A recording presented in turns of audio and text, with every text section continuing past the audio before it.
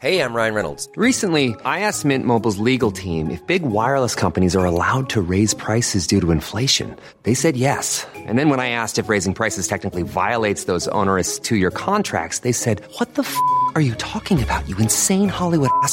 So to recap, we're cutting the price of Mint Unlimited from $30 a month to just $15 a month. Give it a try at mintmobile.com/switch. $45 up front for 3 months plus taxes and fees. Promo rate for new customers for limited time. Unlimited more than 40 gigabytes per month. Slows full terms at mintmobile.com.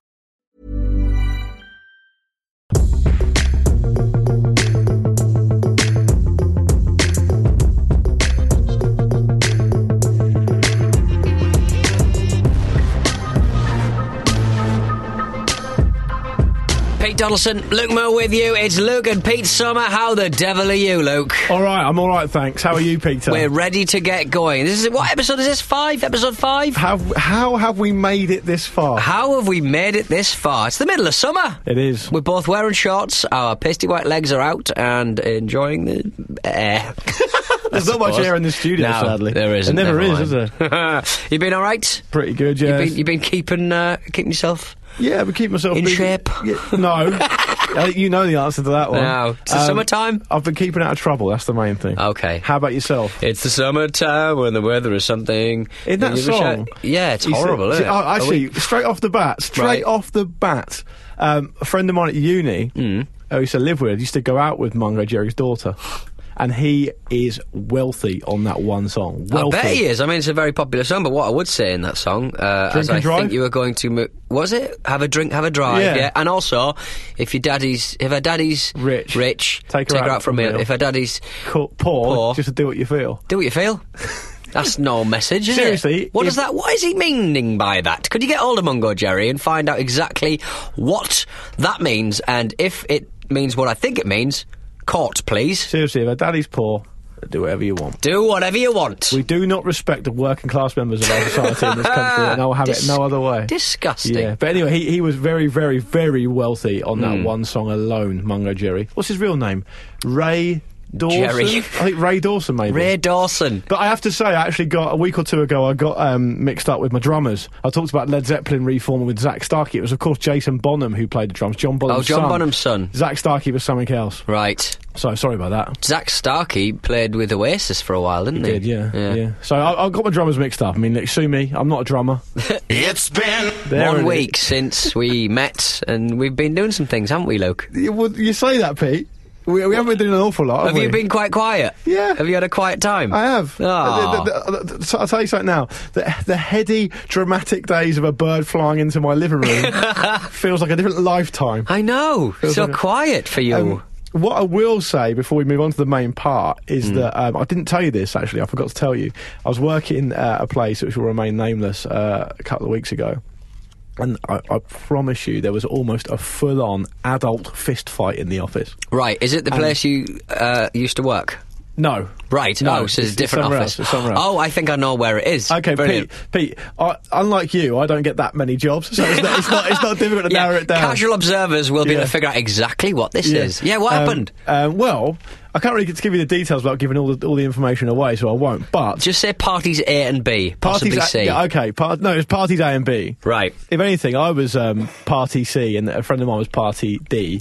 There was only 4 people in the office. Right. And it was one of those things. It was Mackie D. So, yeah, that was last week, or the week before. It's one of those situations where it's difficult to explain, but I hopefully understand what I mean. You very rarely, in London anyway, you very rarely see in a sober daytime environment a scrap. And the closest you're going to get, and I'm sure it's the same in all the other cities around the world as well, is the sort of commute annoyance type. Yeah, a bit of road rage maybe. Yeah, that type of stuff. On the A4. This was like a proper nose to nose. I was thinking, I might have to step in and try and separate this. And I know the place that you're talking about. No, you don't make a big deal out of it. I'm not making a big deal out of it, but it sounds like the sort of thing that might happen more often than you think. Every day. Yeah, but how do you rate yourself? It's time-out time. But Pete, you're not the sort of guy to step in and break up a scrap, are you? You know what, Luke? That you're bang wrong, because I always will, and I have got punched almost on like several occasions. Certainly in a football situation, but in pubs and stuff, I always jump in. So and I've been threatened on more than one occasion to get my, teeth knocked in. Thinking about that does sound more like you. Actually. What has happened is, on occasion, I've sort of pulled a bloke back, and they've been sort of like, "Who is this person trying to pull me back?" And they'll look down at me, because they're invariably bigger than me, and they'll go, "Who the flip do you think you are?" Yeah, and I'll go, I've pulled off more than I can chew. But you've stepped in as peacemaker, and you're going to be involved whether you like it or not. Yeah, now. Yeah, okay. Peatmaker. Anyway, so I thought I'd mention that because I couldn't really think of another situation. I mean, I'll be absolutely delighted to hear from any listeners who've witnessed a full-on sober actual fist fight in an office environment. Is that the end of the story? Two men almost had a fight. Well, could you sort of elucidate a little bit? Could you kind of like? Could you was there a particular subject in question? Did it come out of nowhere? Was this kind of a simmering problem these guys have had before? I think I've rhetorically bitten off more than I can chew here. It was just like a one man stepping up to another man because another man done something pretty bad. And there was talk of if I was 10 years younger and all this sort of stuff. Right, okay. And it got a little bit heated, and a little bit more heated than you would normally associate as being comfortable in an office. Yes. But what I want to do is I want to hear from... I've never ever witnessed a full-on fist fight in a sober office environment. I'm sure it must happen. I want to hear about it from listeners. I'm putting it out there. I don't think I have. I've seen some flouncing, some world-class flouncing, some people who are getting really upset because they can't have their own way. But you've always worked in the media, though, haven't you? So yeah, the President's Few fist fights going to break out there. Exactly. I've had loads of sort of office-based jobs that haven't related to the media, and I've also worked in like factories and done labouring and stuff like that. So, and I've still never seen anything too untoward. But there you go. Anyway. Well, I carry a flick knife for that very reason. Do you want to redo your little jingle? Because I feel like I digressed too much. Okay. It's been. There we go. That's much better. It's been 1 week since we brought anything to the show and tell table. And those of a keen-eared persuasion will remember last week, Peter, you brought something fascinating, which was it last week or the week before? I think it was last week. We talked about Soviet money being dumped in a disused rocket mine, and some investigating went on and they actually found it. Well, I would like to talk about money as well. Okay. This time around, I want to talk about a book I've recently read. Called Chaos, Magic and the Band That Burnt £1 Million by John Higgs. It's KLF. It's about the KLF, yeah. KLF. And for those, we often are guilty of dropping things in what we would call for the teenagers here, i.e. things that are basically too old for anyone younger than us to remember. But the KLF were a huge band. It's understated how huge they were in the early 90s, particularly 1991, where they were the biggest selling artist in the UK. Now, if you think of the artists that were around then, I mean Madonna, people like that, they outsold everyone in the UK. I didn't particularly like their music though. That's why I find that more difficult to understand. Get out. I loved them. One of my favourites. The KLF, aka the Justified Agents of Moo, aka the K Foundation. You can read up about them online, but the thing that's particularly notable about them is the type of characters they were. They're very interesting, almost like artists for art's sake type characters. They disbanded in 1992 and deleted their whole back catalogue. So no one can purchase their music even now. So that's probably why not many people talk about them now, because their music isn't really part of the public consciousness now. You wouldn't see it on a Mercedes advert, let's say. You wouldn't. But in 1992, after an appearance at the Brit Awards, they officially disbanded. At the Brit Awards, they had to be talked down from dismembering a sheep and chucking it into the crowd. They compromised by doing a cover version of one of their singles, a version of their own single, with Extreme Noise Terror, this mad sort of death metal band. Then they finished by firing machine guns with blanks in them into the audience, like proper machine guns with blanks. And then on the way out of the show, they dumped this dead sheep outside the after show party, and then they were never seen again. But in 1995, they signed a pact to never talk about their endeavours ever again for 23 years, and they never have done, so that's coming up next year. Right. But what I want to talk about here is that on the 23rd of August 1994, they were left with £1 million after all their expenses and all the tax and everything. Their royalties amounted to roughly about £1 million. Yeah. So the two of them, Jimmy Cauty and Bill Drummond, took a Observer journalist and a mate of theirs to film it, and they travelled up to the Isle of Jura off the coast of Scotland, and burnt the £1 million in its entirety. £1 million worth of £50 notes, in a disused boathouse on this remote Scottish island. Yeah. Jim Reed, the writer who was there from the Observer, he was a witness. He's absolutely convinced it was real. It definitely happened. It was later commented that about £900,000 of it went up in flames, and around £100,000 was blown out the chimney. Right. So people could kind of go and collect it. But there's no one living there other than like farmers and I don't really know too much about the population of Jura at the time, but it wasn't hugely populated. Was it Scottish tennis? Yeah. And apparently £50 notes were being found by farmers locally for like a while after. One farmer found £1,500. Beautiful. Which he handed into a local police station, and they tried to return it to the two guards, but they didn't return their calls. And a lot has been gone on since about why they did it and whether it was the right thing to do or not. Obviously, some people would say it's sort of philosophically quite appalling, given there's a lot of people around who would need that money and all that other stuff. And the only quotes I could find that they've said about it, really, I mean, the book is well worth a read, but one of them said the K Foundation, that's them, may not have changed or challenged much, but they have certainly provoked thousands to question and analyse the power of money and the responsibilities of those who possess it, and what could be more artistic than that. Essentially, they took all their money, burnt it, deleted all their back catalogue, and have never really done an awful lot of music since.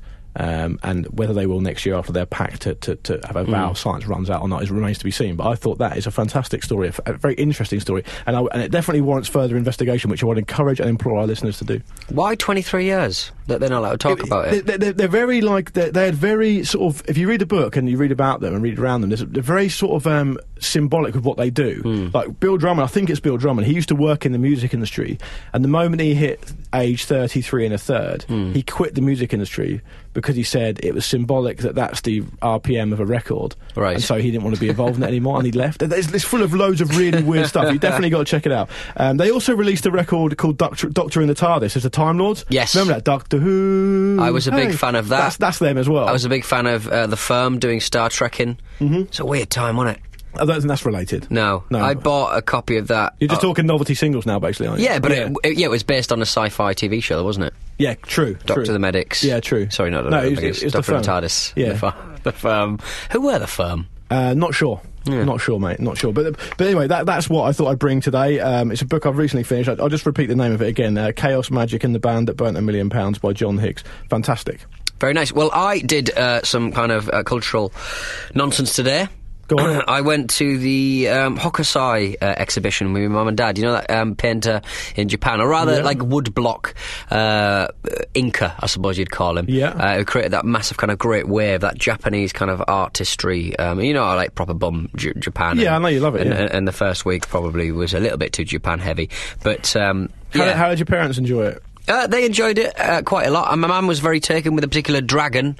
She was obsessed with this bloody dragon. She was very annoyed. No, she didn't find it in your dad's study, did she? She did, no. Throwback to episode 2. Forgot about that. God, I blocked that out of my mind. Yeah, my dad's quite infuriating at stuff like that. It was a very busy exhibition. It was one of those kind of special ones on at the British Museum. Yeah, okay. And it's always very, very busy. Those kind of special things that only last for a few weeks' time. But we managed to get in, and we had a shufty around. What I would say is that it's a legendary painting that I think he painted it when he was about 73, 75, something like that. And he's been painting all his life, and he basically said every piece of art before this time was a waste of everyone's time, was a waste of time. It was rubbish, but now I've created something that I can, genuinely call art, which is incredible. That's getting to 70 odd and incredible going, statement. All the stuff I've worked on all my life. Yeah. I don't know if you're familiar how Japanese woodblocks work, but basically... No, let's assume, Pete, that everyone listening at home... I mean, I obviously know all about this, but all the listeners at home don't know, so would you please explain it for them? A man... It's kind of like your T-shirt, to be honest. You've got this lovely kind of fox design that's got a very deliberate kind of... That's not going to help them. No, it's still not going to help. No. But, basically, you paint or draw a painting, and then you send it to a wood carver, and he basically carves out the shapes and the blocks effectively of the different colours. Like, use those to print, or so like a modern like a screen printer, for example. Yeah, okay, yeah. You would cut down or basically separate the picture into constituent colours and shapes, and then rebuild it again as an ink kind of process. Effectively. Yeah, okay, right, So one guy basically has to go around and carve out these very, very ornate designs in kind of soft rosewood. I think they used to Rosewood anyway. But there's very little chat about the guy who spent all of his time doing it. It's all a lot of love for the guy Hokusai who was obviously the artist in the first place. There's a middleman in this. Yeah. Who essentially remains unknown. Yeah, and also his celebrated works, or more of his celebrated works, seem to include the Prussian Blue, which is obviously very new at the time, imported in. Nobody talks about that. No. Nobody talks about the masses of Prussian Blue he managed to get hold of. So... so basically there's one little note that he sends to his woodcarver, and he's complaining to the woodblock guy that he's doing the eyes wrong. He's going, stop doing my eyes wrong. Really? There is a fashion that you do the eyes like this, but I don't like it like this. I think it's gauche, I think it's terrible. And that note do it in a different way, museum. and the notes in the museum, which I quite liked. So your dad's a bit of a character, as people who've listened to our oeuvre will know. What was his take on it? I mean, do we know that much about my dad? He's quite unique in that he gets up at 3 o'clock in the morning, watches box sets until 8 o'clock, goes to work, does little photoshops of people at work and stuff. I guess the sort of fairest way I could describe your dad is that when I learnt more about your dad, my experiences with you made a lot more sense. Rude. The last time I went to an exhibition with my dad, it was the Crime Museum. Did you ever go to the Crime Museum? No. It was on for a brief period at the Museum of London. I did. I went to the Museum of London in East London. Well, it's kind of like in Whitechapel kind of way. Isn't it by Barbican, isn't it? Barbican, sorry, Barbican. Yeah. Did you see the crappy binoculars? That it was kind of on a load of the posters, and basically it was just it was a pair of binoculars that a spurned lover had given to his ex-lady friend, with basically spikes that came out of the eye holes when you lifted them up to your eyes. Incredible, but only a blind person would look at those and go, oh, it's a pair of binoculars. I'm going to put them to my eyes. And even so, why would a blind person do that? Because it didn't look anything like a pair of binoculars, basically. He carved it out of wood, and the spikes were, like, just stupid looking. Yeah. That nobody would ever go, I'm going to put that to my eye. So it didn't work? It didn't work. But most murderers, it seems, are just fucking idiots. I would have been a brilliant murderer back in the day because, like, most of the people on all of the exhibits got found out because they just got drunk and mouthed off about how many murders they'd done. I often wonder about that. It's boasting half the time. I often wonder because it's funny you say it, because I've long thought that clearly if you read any sort of true crime or you get involved in the true crime stuff on Netflix or that sort of stuff, which is big now, I mean it's big in podcasts as well, it seems to be that a lot of detectives will say, or a lot of people who are much more sort of learned in this area than you and I would say, it's the ultimate ego crime. It's like the sort of crime that you would do if you are... I mean, aside from the sort of, the spurned lover in the heat of the moment, crime of passion type stuff, but if you're murdering people and you're planning it, it's the ultimate ego-driven crime, right? So I've often thought, surely a huge amount of them must get caught out just by their own idiocy and their own inability to not talk about it. But also, I guess, it's a very lonely existence. I mean, A, you're killing people you could be talking to, and B, you can't... it's a very extreme and unique experience, and not many people in the world have ever experienced that. Yeah. How do you go about living there with that? Quite apart from the guilt of ending someone's life. Like, it's quite a unique experience, and you'd probably want to talk to somebody about how unique that is, effectively, and go, I killed a bloke. Are you putting a shout out? We do not want to hear from you. If anyone has murdered... We do not want to hear from you. hello@lookandme.com. Not hello. Goodbye at lookandme.com. Goodbye. So your dad enjoyed the Crime Museum as well? We did enjoy the Crime Museum. He particularly enjoyed the Knuckle Dusters exhibition bit, which is just a load of knuckle dusters that wrong-uns in London had homemade used. Ones and stuff? Yeah, just homemade ones, little ones that people have forged themselves. And my dad did tell me that... But he said, my brother got chucked out of the army for punching his commanding officer with a pair of knuckle dusters. And the most beautiful sentence fell from my dad's lips. His face opened up like a chrysanthemum. Oh my goodness! My dad's brother said. So there we goodness. Go. My dad is from a family of wrong-uns. Your dad's told some funny old stories, which maybe you can enlighten us with later. But notable millionaire and man from Dragon's Den, Duncan Bannatyne. Yes. Did he? Am I right in saying he got kicked out of the Navy for chucking his officer off the side of the ship? That rings a bell. I think he got dishonourably discharged, something like that. Yeah. And I was just reminding me... Were you going to move on to Dirty Den, killing a man? No. And then becoming host of Fort Boyard? No, I wasn't actually. I was going to go on a different angle. I was going to go for talking about museums. Have you been to the Mary Rose Museum in Portsmouth? No. I've been to Portsmouth. I'm saying as soon as I get there, I need to get out of here. Yeah, that's fair enough. But the Mary Rose Museum will transport you to the mid-16th century, so it might be a little bit more palatable. And if you go into any of the pubs in Portsmouth, it transports you to the mid-70s. Yeah, absolutely. Yeah, that couldn't be more correct. But the Mary Rose Museum is fascinating, and forgive me if I'm telling you something you already know, but the Mary Rose was the flagship of Henry VIII. So in the mid-16th century, it sailed from Portsmouth, and on its maiden voyage, it sank.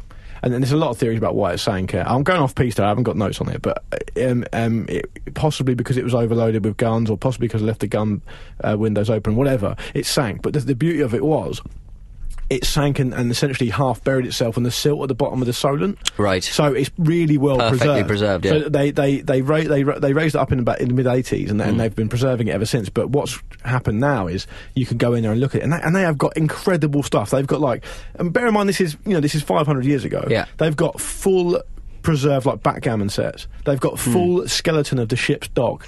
And it's all assembled. They've got everything you can think of is in there. It's a brilliant museum. It's one of the best museums I've ever been to. I'd heartily recommend it.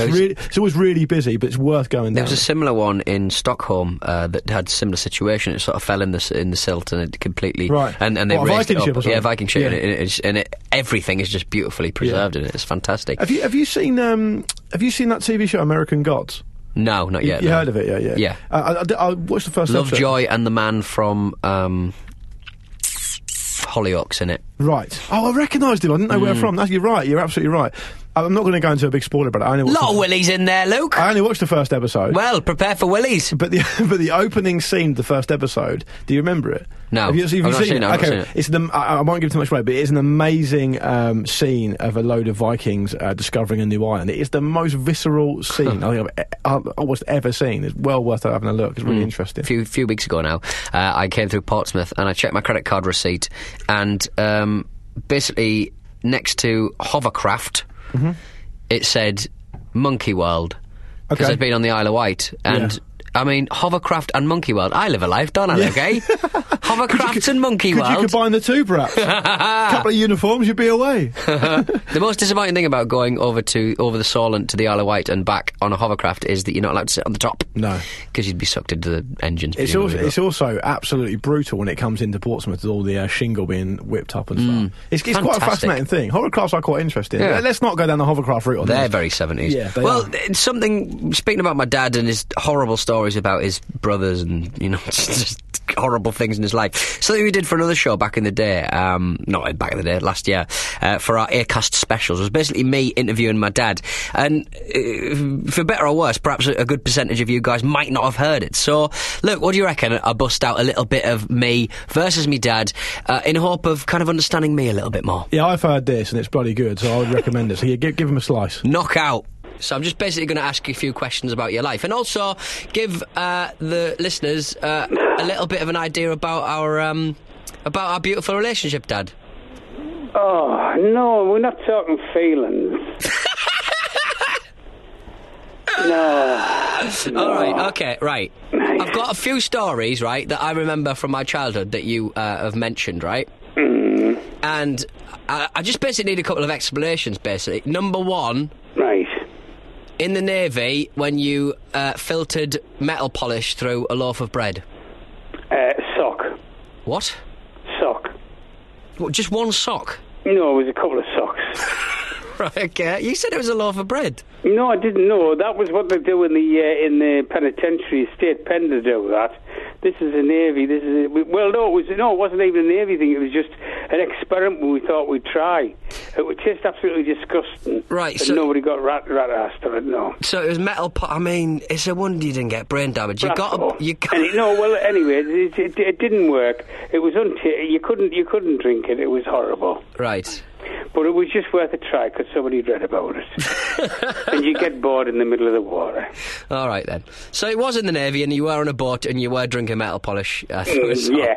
It's like the bottle of vodka with me and me. Well, it wasn't vodka, it was anisette. We bought a bottle of anisette illegally and we snuggled it back on board, and me and my mate George went down the switchboard, the electrical switchboard, and drank it basically, and the next morning hungover turned to, went to work, went up the workshop, and George had an epileptic fit.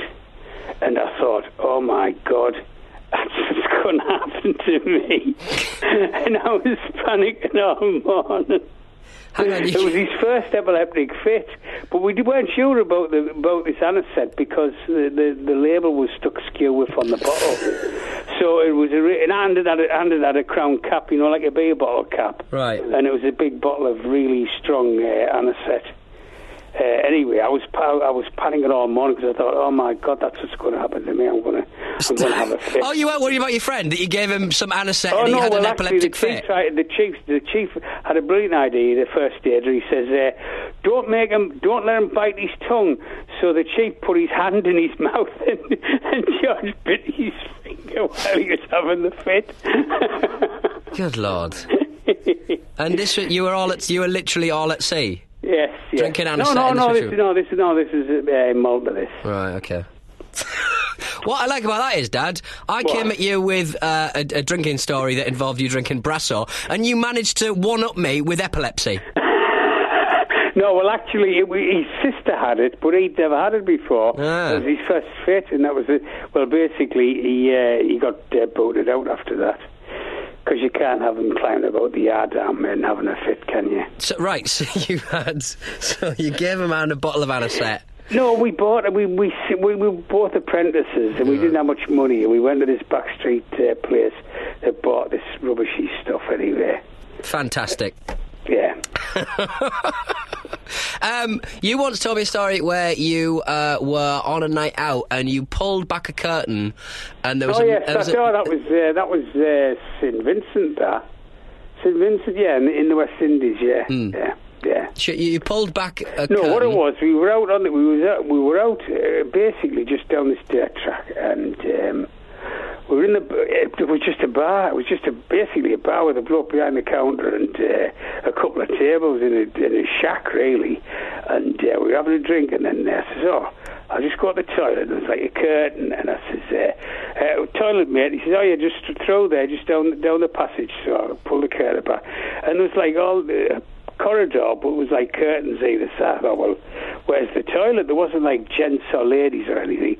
So I just pulled the curtain back, and there was this man having. I didn't realise it was a knocking shop. Right. Anyway, it was a brothel. Anyway, and I didn't realise. Anyway, this big lad, he jumped up naked and pulled out a machete. I thought, well, why would you go to a brothel with a machete? I mean, makes no sense. Anyway, I just turned tail and just ran.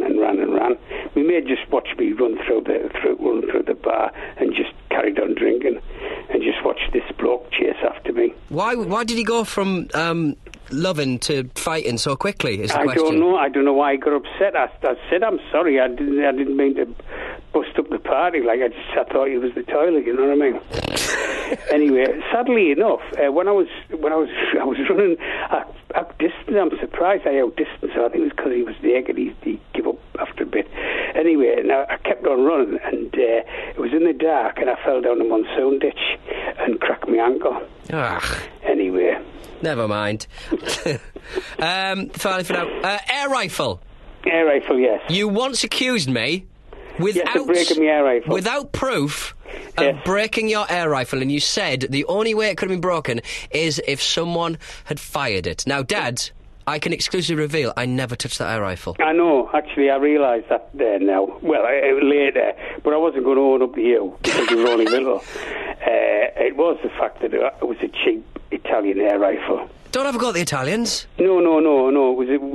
They used to churn them out like ham salmon. They were rubbish.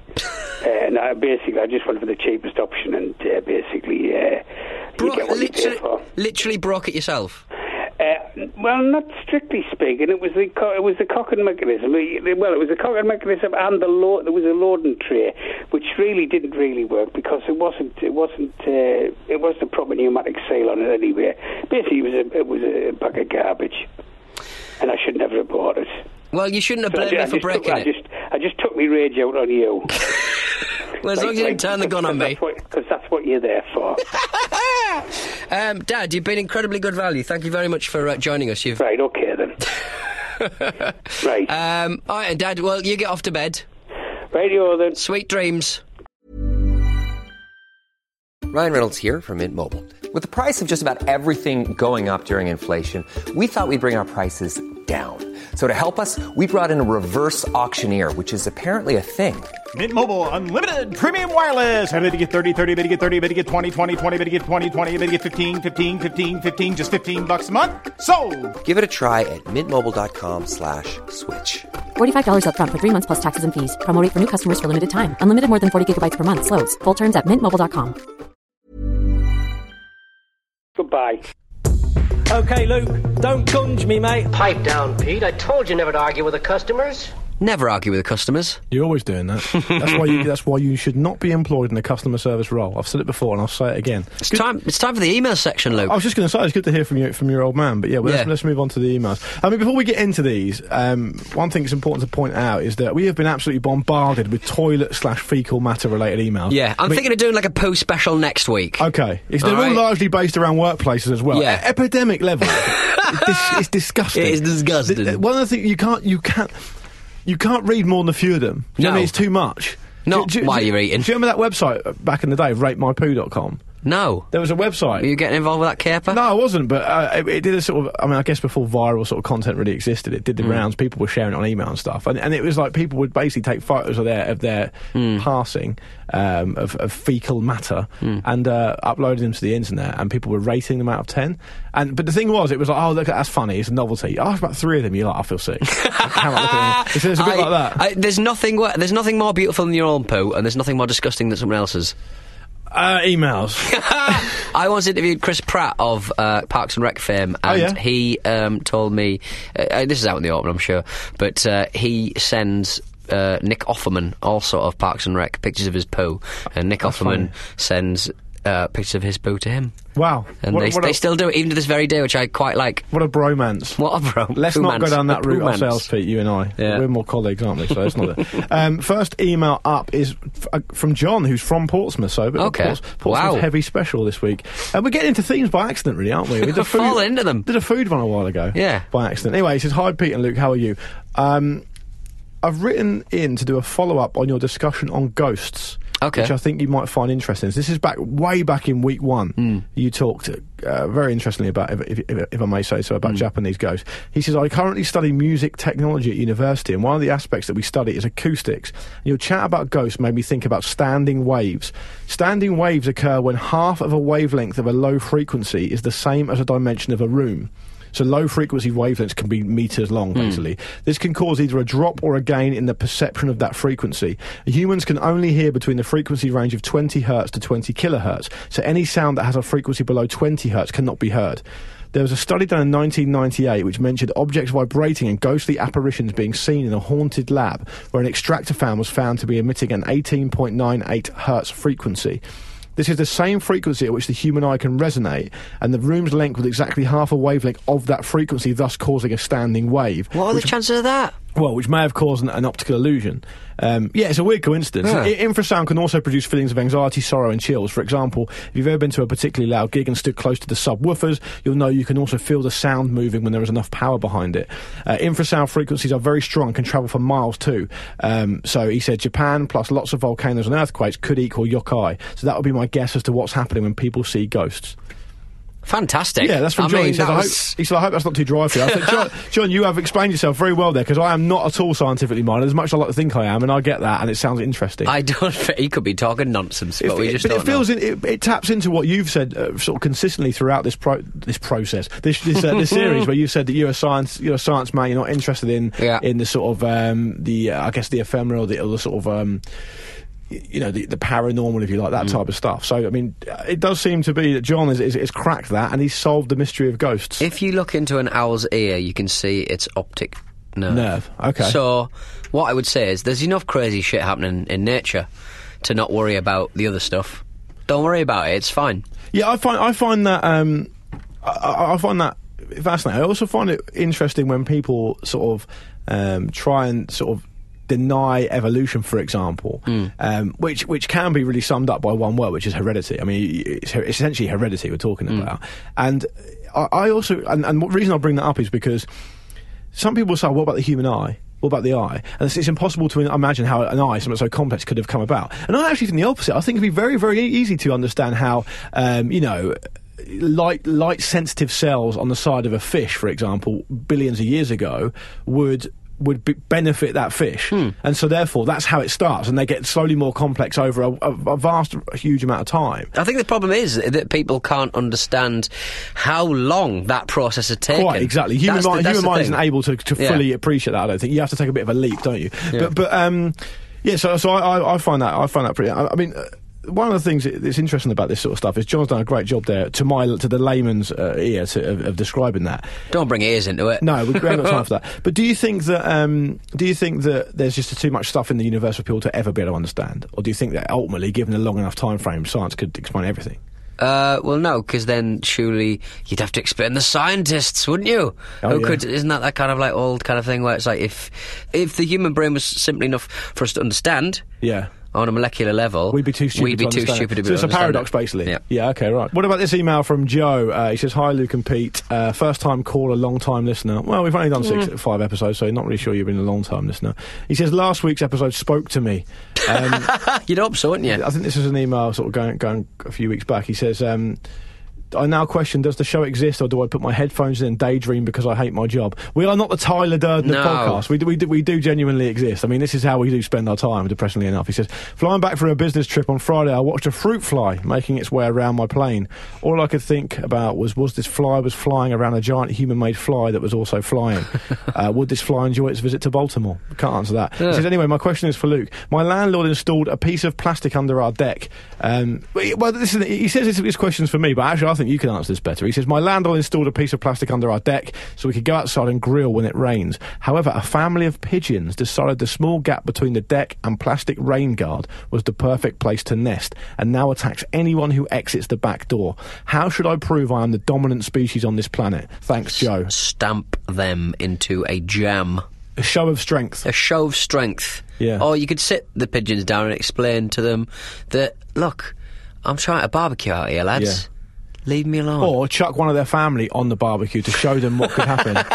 Show them all the ranges of birds you've eaten recently. Yeah, different shows of strength. I'll tell you what I could do. I mean, it might be a bit of a trek, but I could call on my 2 cats, Hercules and Magnus, to go, because they're brilliant at catching birds. Yeah. Well, not the one that was in your house. Well, they were nowhere to be seen then. That was disgraceful. That's bad by them. That's a dereliction of duty. Bad boys. What one thing that's clear to me now, and wasn't clear to me before I got the 2 cats, is that I didn't know whether it would be worse cleaning up a dead mouse or a dead bird. Do you now know that? A dead bird is much worse. Right. Because there tends to be a load of struggle, and the feathers go everywhere. Yeah. Have you ever considered how many feathers are on a normal-sized bird?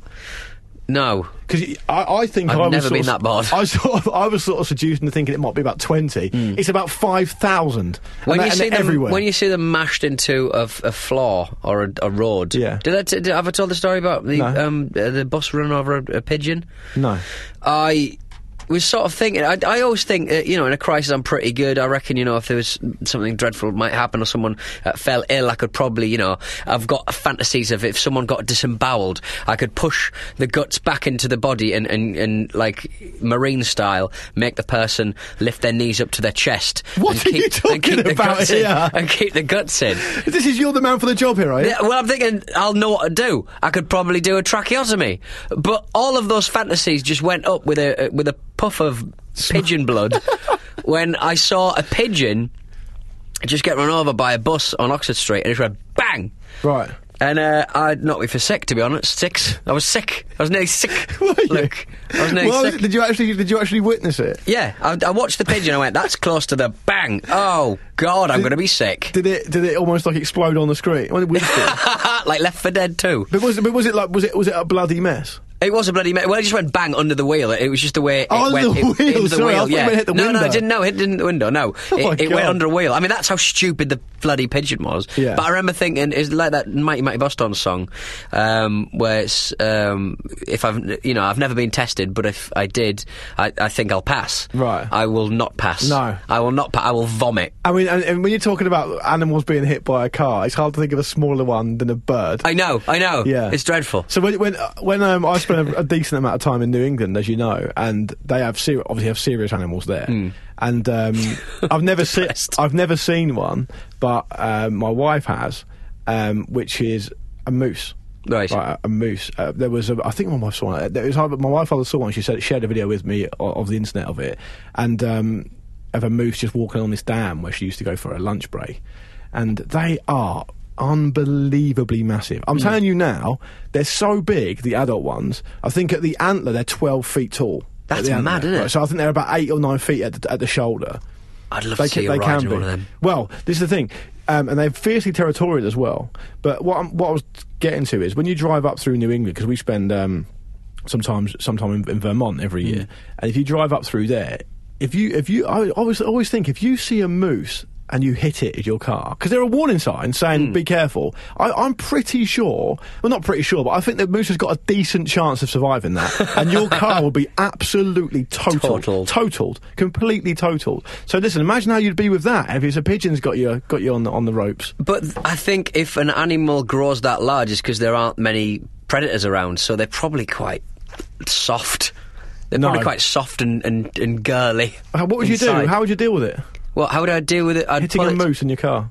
Well, you can't even drive, but if you're in your car, yeah. The only thing I've ever driven is a golf buggy, so I can imagine. If you hit a moose with a golf buggy, nothing's happening. I'm telling you. I'd have to drive alongside it and sort of push it over with a stick.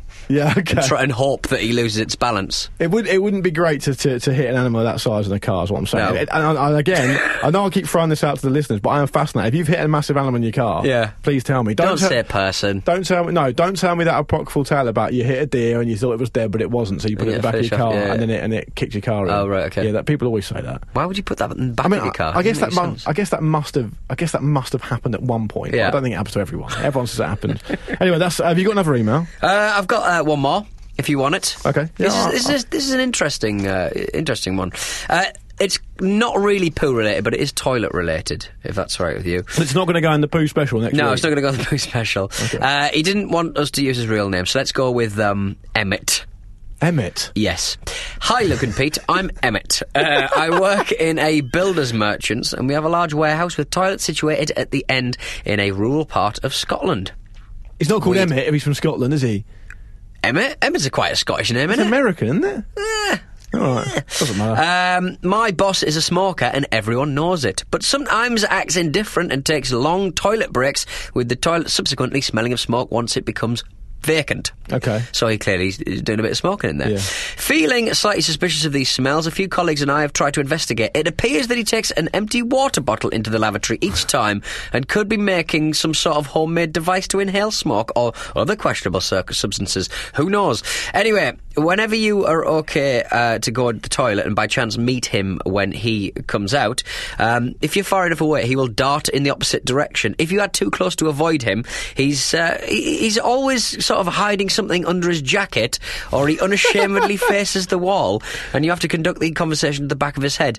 Bloody awkward enough meeting someone when you're heading to the joint as it is. I generally feel that he's getting away with this, perhaps thinking he is some sort of evil genius, but it's becoming more and more awkward. One of my colleagues mentioned the smell of smoke one day in front of him, and to give him his due, he thought on his feet and said, "Oh, must be those dead mice," referring to some mice that we had a problem with a year or two ago when it was winter. Not sure dead mice started smelling of cigarette smoke or other herbal items. My dilemma is, I do like him. Should I tell him to stop it? As if he was caught by high authority, he would no doubt be sacked. Or should I give him the benefit of the doubt that he will know to stop? I mean, how's this man got a job?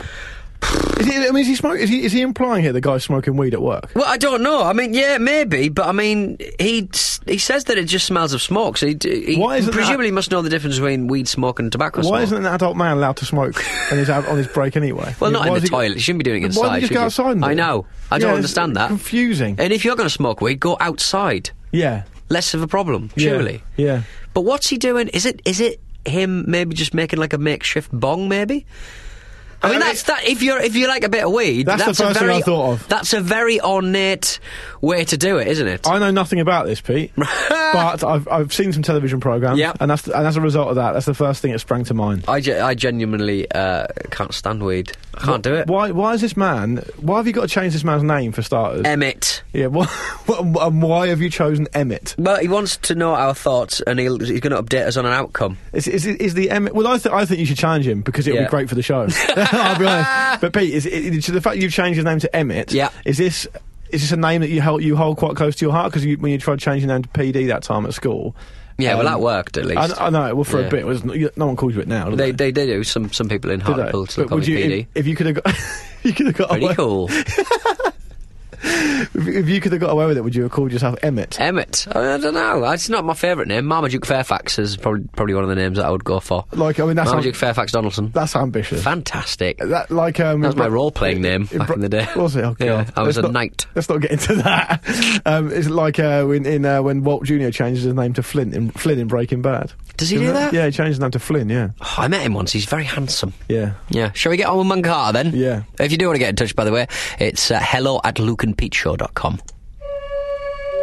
Let there be justice for all. Let there be peace for all. It's one small step for man. You don't understand. Willie was a salesman. Say simply, very simply, with hope, good morning. Willie was a salesman. I love that bit. It's my favourite bit. My absolutely favourite bit of that. Do you know what that is? Willie was a salesman. Well, what used to happen on Encarta back in the days, if you clicked on a certain subject, they had a limited amount of subjects which had a video in them, or an audio file.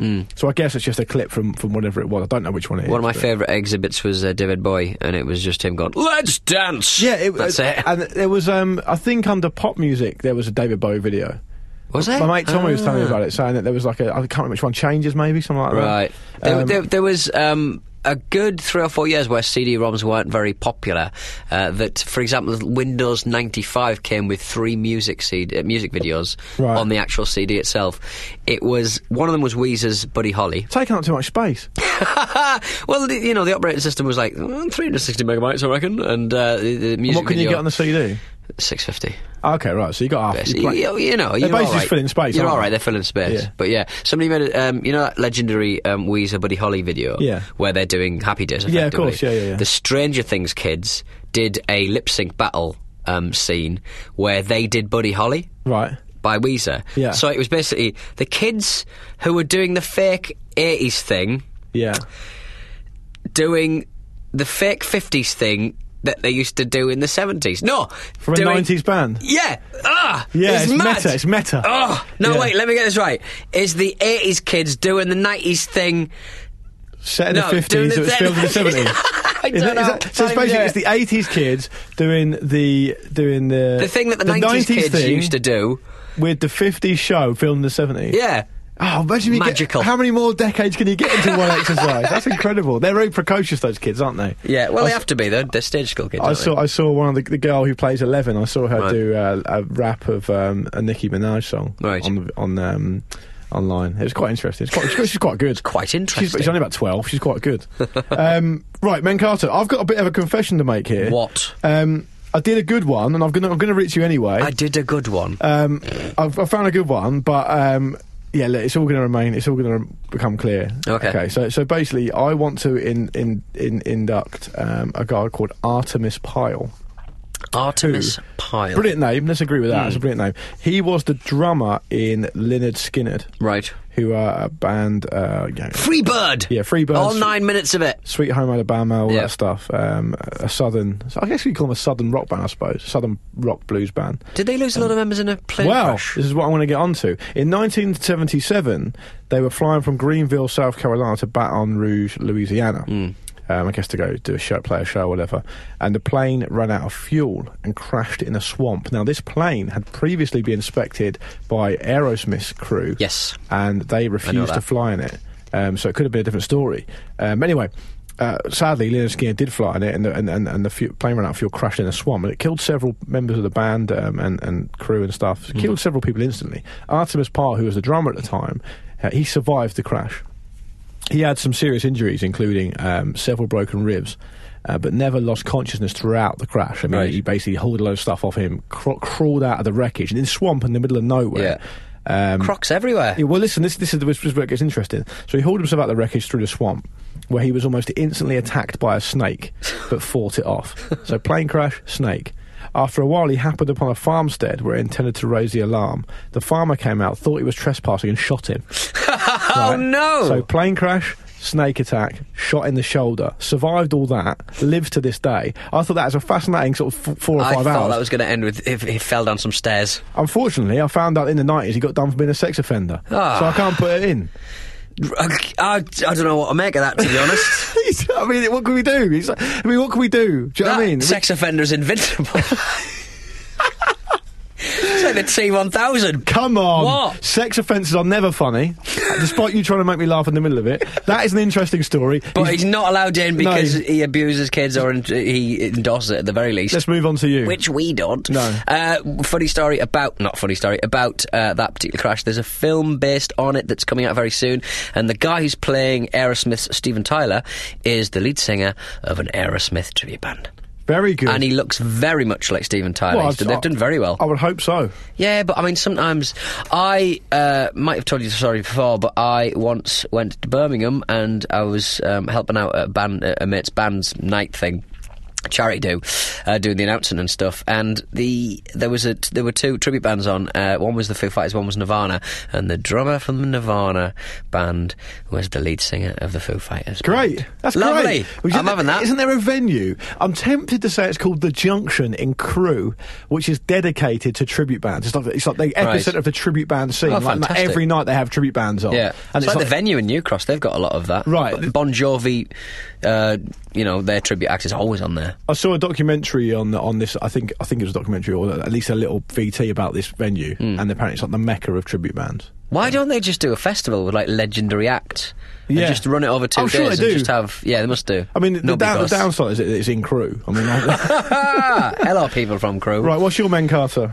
Mine is the head of cosmonaut Yuri Gagarin. We've touched upon the cosmonauts and the astronauts. Why did they call them cosmonauts, and why did they call ours astronauts?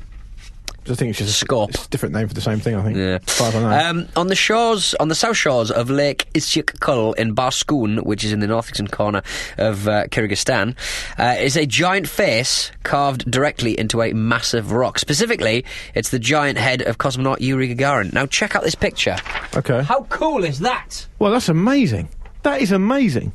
Isn't that beautiful? Isn't that the most beautiful thing you've ever seen? Who did that? A big head carved out of a rock. That's fantastic. And it's a reproduction because the original was when the USSR broke up. Somebody just put concrete on his face. But that is petty. I mean, what I would say is, priorities. No, I want to find the person. Lithuania's fucked off. Let's get cement on Yuri Gagarin's face. Exactly. I want to find the person who did that and said, look, can we not just respect the achievement? Let's just respect the achievement. Because whatever happens... Your government's dumping money in the bloody forest. Yeah, go over there. And go over there, mate. You might still find the odd shop that'll take it. Oh, dear. It's a fantastic face in a rock. It's a beautiful piece of work. Ironically, there's the Mars face has got the bit of Mars has got a face in it. Yeah, that's not... I mean, so it's just spooky. I think that's just a coincidence. Yeah, nobody carved it. But I think well, it would be impossible. I would... You're the science fan over there. I would tweet a picture of that because you guys can't see it, but it looks a bit like it could be an asteroid with a man's face on it. It's bloody beautiful. Why don't we carve freestanding rocks more? How to get a scale on that, though? How big is it, do you think? Well, it's bigger than that tree, so maybe it's about as big as I'd say a big digger. Pete, trees can be any size. They can. Oh, someone's been to Japan. What's your favourite head? What's your favourite statue with a big head? Well, have you got any? Mine's definitely Karl Marx in Highgate. Oh yeah, in the Highgate Cemetery. Yeah, that's good. And what I like about that is, actually he's buried around the corner in the Highgate Cemetery, and obviously you get the Communist Party or Communist members. They come down every year and they celebrate his birthday and they lay flowers and stuff. That's a great cemetery, that, by the way. Oh, it's beautiful. Yeah. But I think two or three graves down is Jerry Beadle's. Is it? And on his actual headstone it says writer, presenter, curator of oddities. Okay. I mean, what I would say is man with beard who did pranks. I think I know someone who had a small hand in doing that gravestone. Pathetic. Oh, did you say You're better than that? Did you say what's your favourite statue or what's your favourite? What's your favourite statue or big head? Well, because if you're talking about Russian statues, there's a great one in Volgograd, isn't there? The Mother Calls, which is the one that's dedicated to the Battle of Stalingrad. Yeah. It's like a massive woman with a huge sword. It's absolutely huge. Yeah. That's fantastic. Is it like Christ the Redeemer sized? Not quite as big. It's bigger. It's bigger. Is it bigger? What? Yeah, it's bigger. Yeah, it's bigger. I don't think Christ the Redeemer is in the top sort of 20 statues in the world in terms of size. Right. I mean, the biggest one is the Spring Temple Buddha in China, which is 153 metres tall. That's too tall. It's massive. It's massive. But that one in Game of Thrones, remember? Yeah. And there's one that guards the gates. Lord of the Rings as well. The Mother Calls, I think, was the biggest one when it was built. But there's also a brilliant Genghis Khan one in Mongolia. He's on the back. He's riding a horse. He was a rotter, wasn't he? Brilliant. He was a shit. There's a huge. He was a shit. Apparently, a load of shit. Apparently, a load of people. I forget the percentage, but I think I heard about it. A load of people in Europe are in theory related to Genghis Khan. Okay. Because he had so many children. I think he fathered like 800 children or something. That's too many. Yeah, that is too many. That is way too many. Have you seen the new Nikola Tesla statue in? Is it Palo Alto in? I haven't. No. California. Oh, Tesla. Yeah, Nikola Tesla. Yeah. No, I haven't seen it. He emits Wi-Fi. Which I quite like. That's what he would have wanted. That's what he would have wanted, wouldn't he? Yeah, 100%. Have you seen the film where David Bowie plays him? I forget what it's called. Oh yes, it's really good. Oh god, it's about magicians and it's got Wolverine in it. It's got The Conjuring. It's got Hugh. The Magic Men. It's Hugh Thingy and who's the other one? Hugh Jackman and Batman. It's called. It's got Scarlett Johansson in it as well. Yeah, I forget what it's called. Doesn't matter. The Magic Men. Bowie plays Tesla in it, and it is called Watch Some Men Do Magic. Boy was not a good actor. Oh, come on. He wasn't. Come on now. Respect the dead. No, never. So that's about it for us. Yeah, it must be about time. Let's get out of here, for crying out loud. Yeah, do it. If you want to get in touch with the show, as always, we can say that now. Yeah. We've done a few episodes. Yeah. As always, it's hello@lukeandpeteshow.com. Do get in touch. We love hearing from you. Yes. And we both read all of your emails, even though we can't reply to them, because there genuinely are too many now. There are genuinely too many. We always love to hear from you. Lot of fun more. See you next week.